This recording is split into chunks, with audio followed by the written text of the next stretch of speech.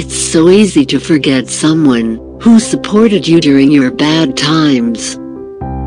Right?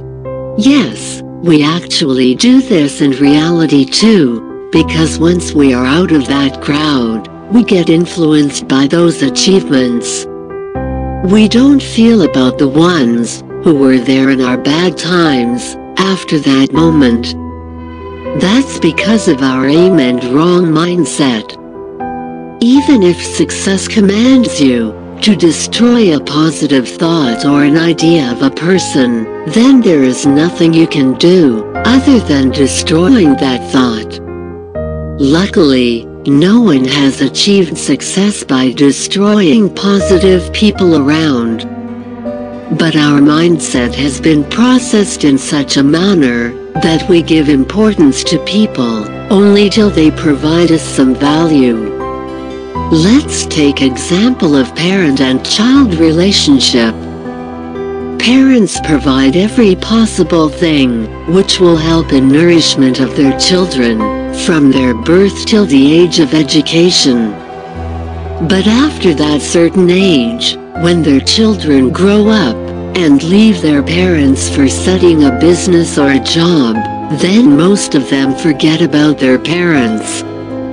So parents receive very less appreciation from children who had built that mindset especially for fulfilling their goals. You can also call them as goal-oriented people. It's not only them, but each one of us have been guided with that kind of tendency. We forget to appreciate those people who provided value in our life in order to achieve our goals. So the main message of this episode is that we need to appreciate people for their efforts they have poured in our life to make the dream possible. It's because of their efforts we are living what we have always dreamt for.